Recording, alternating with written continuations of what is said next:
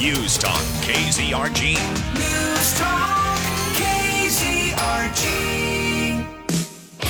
FM 102.9, 105.9, AM 1310 on your smart speakers. News Talk KZRG. Peter Thiel. Steve Scott. And Ted Bohorquez. Hey, joining us now is the Attorney General of the great state of Missouri. And, maybe he's going to be our next U.S. Senator, ladies and gentlemen, Eric Schmitt. Good morning, Eric. Great to be with you guys. Hey, it's always good to have you on the show. How tired are you, by the way? I'm doing fine, but we are running through the tape. One day from now, it's election days tomorrow, so you can see the light at the end of the tunnel. And we've just been all crisscrossing the state for the last 10 days or so. It's been a lot of fun. It's going on. It looks like the Democratic opponent you'll be up against. Now, this race, a year ago, you'd have said Lucas Kuntz. Now it looks like, Trudy Bush Valentine may pull this out, and she has unlimited funds. So it's going to be a real tough general election campaign. Well, I feel good about it. I mean, look, this is a Republican state, and as long as we, elect somebody that is electable here, which I think is a strong suit for me in the general, I think we're going to be just fine. I think people are ready for, the Republicans to take back the House, take back the Senate, and take this country back. I think what people are rejecting right now is what they see in D.C. with this Biden administration, the war on energy and, the crisis at the border and inflation and all these problems that are, created by this administration, and they want to send people who are going to push back, and that's certainly something I've done as Attorney General and want to do that in the Senate. I think one of the main concerns I think all of us have, Eric, is that we just want to make sure that that we stop the Biden administration's complete overrun of the federal government. It's so important for us to keep this seat in the Republican hands. Yeah, and I think one of the good examples, when OSHA, which was created to make sure forklifts beep when they back up, talk about overreach, was trying to force a medical procedure on 80 million Americans, it was me as Attorney General that pushed back, filed that lawsuit, took it to the Supreme Court, and won. And I think that's what people are looking for, is someone who is going to take that fight to Washington, because I think we're just in a very consequential time where we're going to be asked, and we're being asked really important questions about who we are as a country. Will we remain the freest country in the history of the world? Will we pass on, the American dream to the next generation? All that stuff's on the line, because we're not talking about little things. We're talking about big things. They're a couple votes away in the Senate from packing the Supreme Court and adding states to the union and federalizing elections. And so you got to have proven conservative fighters that are going to go there. And again, I think that's why our campaign has such great momentum right now. One of the things that has popped up, obviously, is that the Biden administration is going to be raising our taxes, is also going to be doing more spending. Is there any way, once we elect you or any other Republican to office, that we can stop this inflation tsunami we're under? I think there's two things to do. One is we have a supply issue, and so we need to make sure that we are energy dominant. We need to, the cancellation of the Keystone XL pipeline and the leasing on the federal lands and or on offshore drilling. We need to open all that up and be energy dominant. We have everything we'll ever need, and we can export that liquefied natural gas to Europe. And really, instead of begging Saudi Arabia for oil and shipping our petroleum reserves to China, I mean, that's what's happening right now. It's crazy. That's one piece. The second piece is we need a balanced budget amendment. And I think we need to have institutional safeguards to control spending. It's certainly something I support and would push for.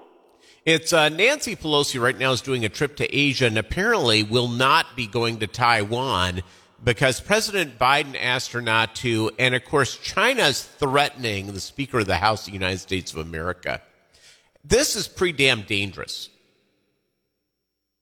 Yeah, I think, we need to – part of the problem, one of the great, I think legacies of President Trump was this America First policy and recognizing that China is a real threat and the biggest threat we have in the world on a number of fronts, stealing our intellectual property. They're building islands in the South China Sea. Their Navy, I mean, they mean business, and we need to mean business too. And so I think, and part of that too, Peter, is that we got to bring our supply chains home. Being so reliant on China for things like pharmaceuticals, materials that, we need to build things in this country. We need to bring that stuff back home, and there's no reason why we can't do it. And again, I think that's part of what this America First agenda is all about. We have essentially open border on the south, on the Mexican-American border. 80-some countries of people are rushing in to the United States. How do we go and deport all these people? Well, look, one of the great successes we had is on Title 42. We stopped Biden from changing Title 42. It accounts for about 50% of all the expulsions. So all of the drugs and the fentanyl and the human trafficking and the crime that's coming across, if we weren't successful in that lawsuit, double it, right? But we need to finish the wall, and we need to reinstitute Remain in Mexico, where that's the waiting room, right? If you're seeking asylum, you're not just released into the interior of the United States, never to be seen again. And our Border Patrol agents, have been, their morale is really low. I've been down there a couple of times because they just don't feel like this administration has their support. We do not have a secure border right now. It's essential. And I just don't think that, I think people are tired of being lectured about the sovereignty of countries' borders in Europe. But then, this administration completely ignores the crisis at our own southern border. The Biden administration, the Democrats are also coming after our guns. And what's so funny is that on the other side of their mouth, they're going out and giving weapons of war to citizens, hopefully, in the Ukraine.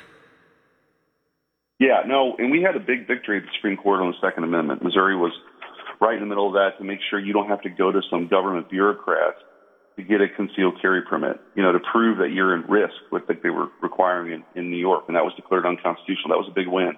I'm defending the Second Amendment Preservation Act. We found out a couple of weeks ago the FBI is trying to audit local sheriffs for the concealed carry permits in their counties. We learned about it and told the FBI, not Missouri, you're not. So there's been no greater defender of the Second Amendment, certainly not in this race. That's why I have the A+ rating from the NRA, endorsed by the Gun Owners of America, the National Association for Gun Rights, because I just feel like this is it's a God-given right to defend yourself and your family, and government's job is to protect those rights, certainly not to infringe upon them.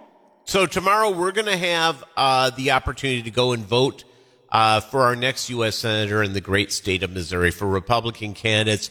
Eric Schmitt, why? Give me the elevator pitch. Why Eric Schmitt?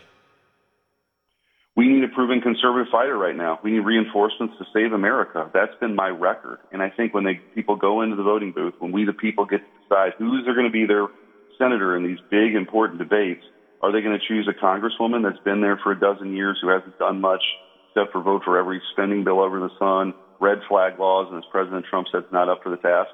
Or the former governor who's abused his wife and his kid and was a former pro-choice Democrat who went to Obama's convention and quit on this state? Or are you going to choose the proven fighter? And I think that's the choice. I think why we have the momentum right now. Yeah, absolutely. What's your website, Eric, so people can go and by the way, this interview will be up later on today, so you can listen to it if you didn't hear it all, everybody, and you can share it with your family and friends.